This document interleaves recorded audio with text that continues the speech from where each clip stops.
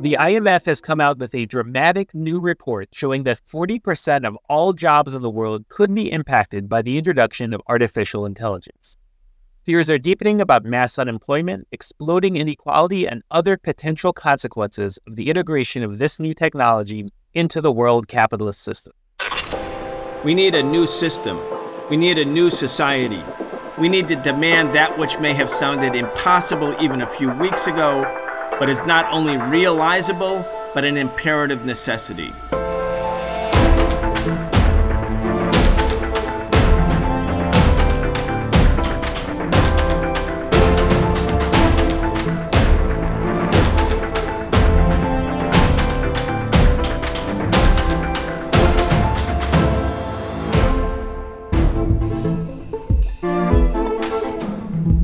We are very excited to have Professor Richard Wolff join us for a regular weekly segment where we discuss the biggest stories relating to the economy, the state of the working class, and the crimes of big business.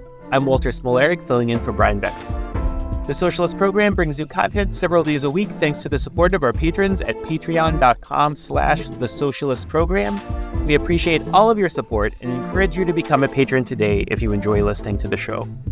Richard Wolff is the co-founder of the organization Democracy at Work and the author of many books, the latest being The Sickness is the System, When Capitalism Fails to Save Us from Pandemics or Itself.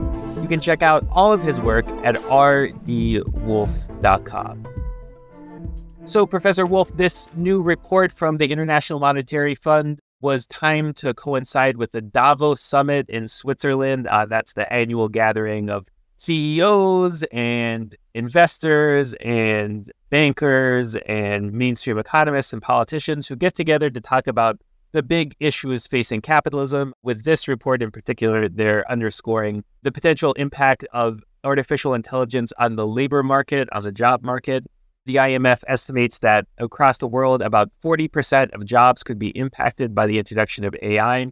That includes 60% of jobs in the advanced capitalist countries like the United States, 40% in quote-unquote emerging markets, 26% in low-income countries. Are we looking at a major reorganization of the capitalist system here with the introduction of this cutting-edge new technology? Well, the proper way to understand this is to take, as usual, a step back and get some historical perspective. Every major technological change has arrived in the last 2 or 3 centuries, which means has arrived into a global, more or less capitalist economy, accompanied by these sorts of predictions. It will revolutionize XYZ and throw millions and millions of people out of work. And here's the reality that we can see looking back. A, it was true. B, it was not true. In other words, it was a mixed bag, and it depended a great deal on who chose to use the technology and what way of using the technology was selected. So the important thing has turned out to be not the technology itself, whether it's modern electricity or atomic energy or the computer or robots or now artificial intelligence. The important thing was what kind of decisions were being made by the key people as to how to implant, how to use, how to make the new breakthrough part of the economy. Keep that in mind. Then you can understand the International Monetary Fund report in a way that they themselves didn't articulate it, because they didn't take a historical perspective, which is their fault. They're looking, therefore, at a capitalist economy, assuming that the same capitalist employer class, the people who are in a position of being on the board of directors of a corporation or owning and operating a medium and small business, By the way, somewhere between 1 and 3% of the population of the United States are the ones who decide whether and how to install any technology, such as artificial intelligence. So the real question is, if the IMF is assuming they're going to do it in the way they usually do. And that's a reasonable assumption, but it's no necessity. It's not something built into the technology. That would be childishly misunderstanding what's going on. And I can show this with an example. What most capitalists are likely to do is take artificial intelligence and use it to accomplish the following basic outcome. Do as much or more work with hiring the same or fewer numbers of people. In other words, it's labor-saving technical change, as we call it in economics. You use the new technology, AI, and it allows you, I'll take a simple example, to take 50 workers out of your staff of 100 and say to them, you're fired. Go home. Don't come back next week. We're replacing you with artificial intelligence. And why would they do that? Well, the answer is very simple. That whatever the artificial intelligence installation costs will be, in 90% of the cases, much less than the amount of money the capitalist saves by not having to pick up the salaries and expenses of the 50 people he just fired. And so the capitalist keeps the difference. Profits go up because you've saved more money on the workers you fired than it costs you to buy and operate the artificial intelligence. If that's the way you think it's all going to happen, then you can get that prediction 40% of jobs are at risk of being treated this way. But there is no necessity, nothing at all, and I'm going to show you that with one final simple example. Imagine the same capitalists confronted with the same artificial intelligence. It can do the work of half their labor force. They have 100 people, but this time, instead of firing 50, they buy the artificial intelligence, they keep all 100 workers, and they say to them, we're going to cut your working day in half from 8 hours to 4 hours. Why? Because with this new artificial intelligence, half your time is twice as productive as it was before. That's why we were thinking of firing 50 of you, but we're not going to do that. We like you. We want to be nice to you. So we're not firing you. We're going to decide to use this artificial intelligence to keep all of you working and to do an enormous service to you.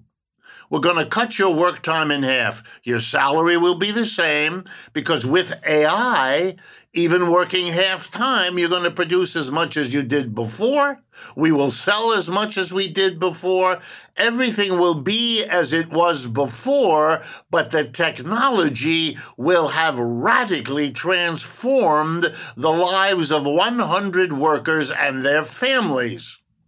You can use technology that way, and it would be an enormous benefit to our society. If it were done by employers in general, it would transform the life of the United States in record time. So that would be an alternative. A socialist society would do that. A socialistically minded society would at least cut a deal with employers to maybe split it.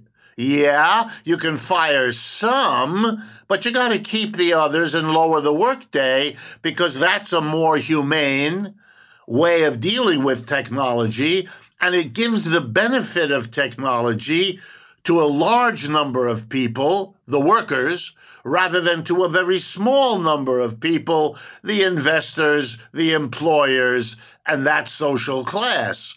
That's the real issue then, is what kind of system deals with technology, not the technology itself.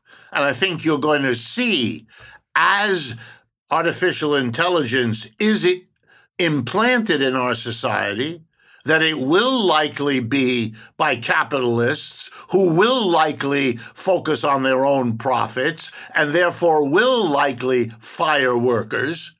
But if you do that in the way they now see is the possibility, you may have a level of unemployment, bitterness, and anger that will make you rue the day that you chose to deal with technology in the profit-driven capitalist way rather than in the democratic, help the most people in the most effective way that you could have done, and now you will recognize you should have done. Very important points, Professor Wolf. You know, the introduction of AI was a central issue in the writer's strike and the actor's strike that took place last year. Tens of thousands of workers went out on strike. It was, a focal point of, national and international attention. So the introduction of AI can also be the subject of class struggle, right? And, I think one of the things that's significant about this is that, being a writer for TV or film is typically considered to be a more stable middle class type of job, right? There's a relatively small number of people who can perform that job. And so pay tends to be better than in other sectors of the economy. And yet, for the writers and the actors, they're fearing that they could actually be squeezed out of existence, right? For writers, that means that screenplays, television scripts could be generated in part or in whole by artificial intelligence. I mean, for actors, it's maybe even more dystopian because there could be artificial intelligence renderings of themselves, right? That could actually, appear in movies or in shows rather than, the actual version of themselves. I mean, it really shows what the underlying tendency of capitalism is to squeeze these sort of middle strata out of existence, in addition to, of course, devastating, impoverishing the already lower paid sectors of the working class. Absolutely. I mean, and it's really not about artificial intelligence. That's just another means out there because you're seeing it everywhere. The wave of strikes and unionization drives among academics, among doctors, among all kinds of people who for the last century resisted unionization and resisted striking.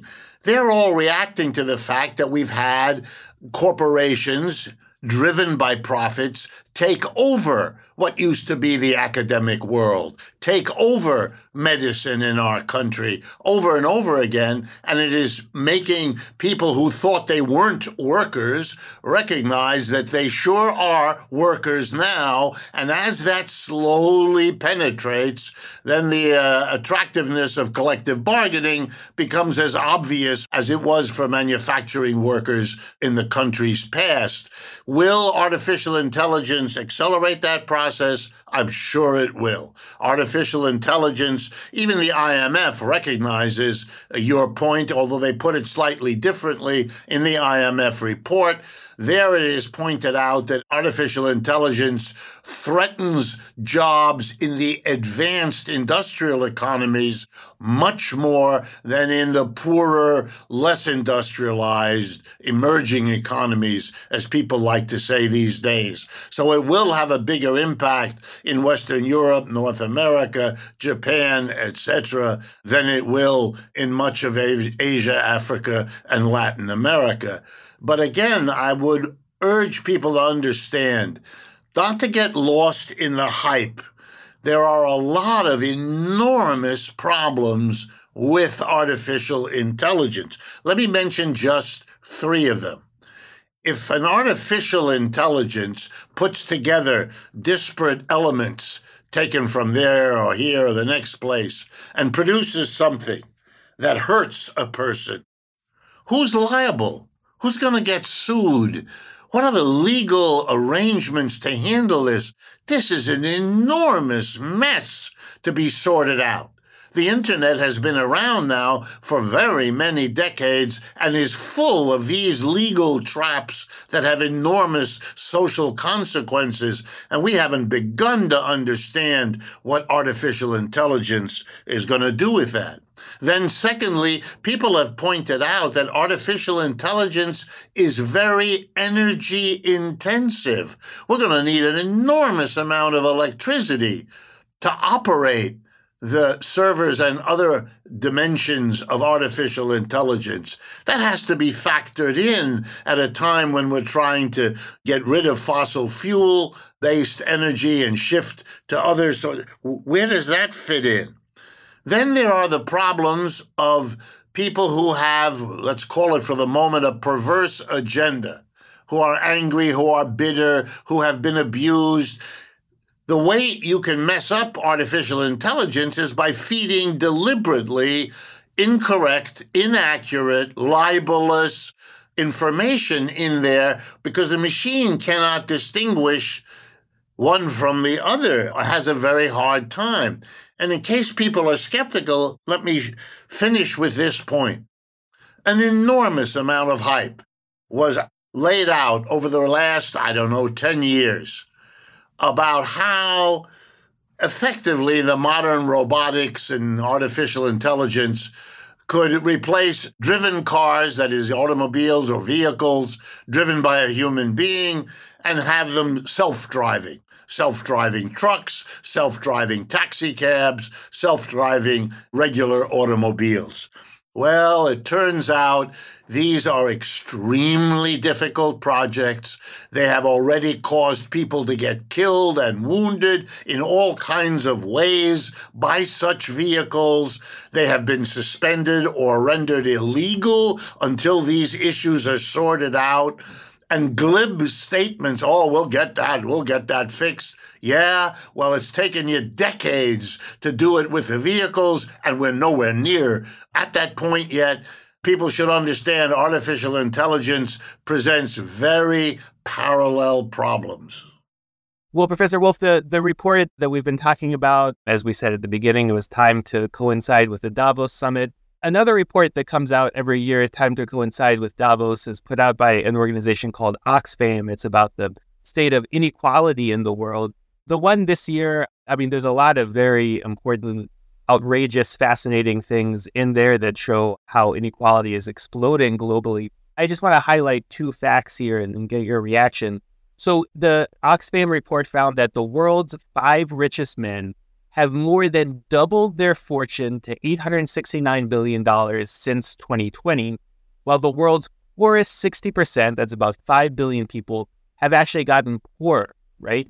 So the 5 richest capitalists more than doubled their wealth, $869 billion since 2020, a year where, of course, the vast majority of the planet was dealing with extreme hardship and suffering because of the pandemic.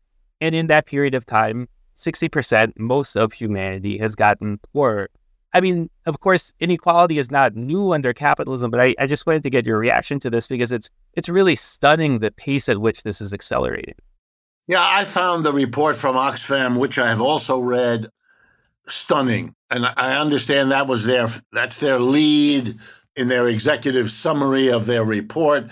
That's the first item they put forward, that comparison with the increase of wealth of the 5 richest people being greater, than the loss of wealth of the 5 billion, which is an overwhelming majority of the citizens of this planet.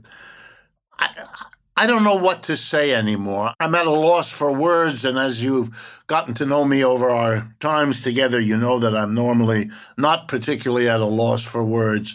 But I don't know how to get across to an audience the utter obscenity of that statistic, that the 5 richest people, therefore the 5 people who need additional wealth least of all, were able to collect across the pandemic, across the inflation, and now continuing in a period of high interest rates, they became wildly richer than they already were, while the mass of people became poorer than they were.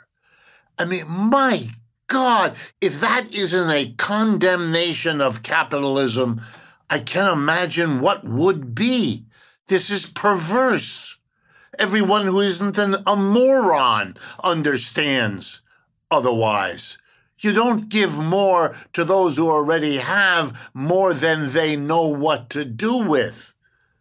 If you follow Elon Musk, who's one of those 5 men, you'll know that he openly, because of the personality he has, wonders out loud what he's going to be interested in doing next. What project? Will he bought Twitter? Will he now buy another one of these social platforms? Will he send rockets to a different planet? This is all an amusement, because he, like you and I, can't really get his head around what in the world it means that he possesses $200 or $250 billion worth of wealth. And for those who take seriously democracy with a small d, really? Do you want 5 people to have more disposable wealth that they can use to determine what they want to buy and therefore what gets produced by the labor of all of the rest of us?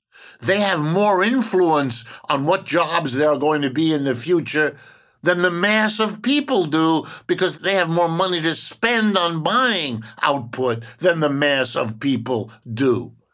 And therefore, those 5 will have an impact on the economy of the world completely disproportionate to any advocacy of democracy that makes any sense. There is nothing equal among men and women when you have this kind of economic inequality. A system that works like this, that cannot figure out how to stop making the rich richer and the poor poorer, you know what the one thing is you can be sure about such a system? We may not know when, and we may not know exactly how, but that this is unsustainable and will end badly, that is the lesson of human history, and there's no reason to believe it will not play out like that again. Very important points. Well, we're going to have to leave it there. We've been joined by Professor Richard Wolff. He is the co-founder of the organization Democracy at Work and the author of many books, the latest being The Sickness is the System, When Capitalism Fails to Save Us from Pandemics or Itself. You can check out all of his work at rdwolff.com. You've been listening to The Socialist Program. We bring you content several days a week thanks to the support of our patrons at patreon.com/The Socialist Program. We appreciate all of your support and encourage you to become a patron today if you enjoy listening to the show. You've been listening to The Socialist Program with Brian Becker, where we bring you news and views about the world for those who want to change it. If you enjoyed the show, subscribe on your favorite podcast app and follow us on Facebook, Twitter, and Instagram, and watch video episodes of our in-depth show, The Real Story, every Wednesday at 7 p.m. Eastern on YouTube with our partner Breakthrough News.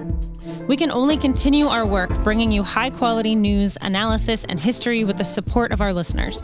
Connect with us and become a patron at patreon.com/The Socialist Program and receive an invitation to participate in an exclusive monthly seminar with Brian Becker.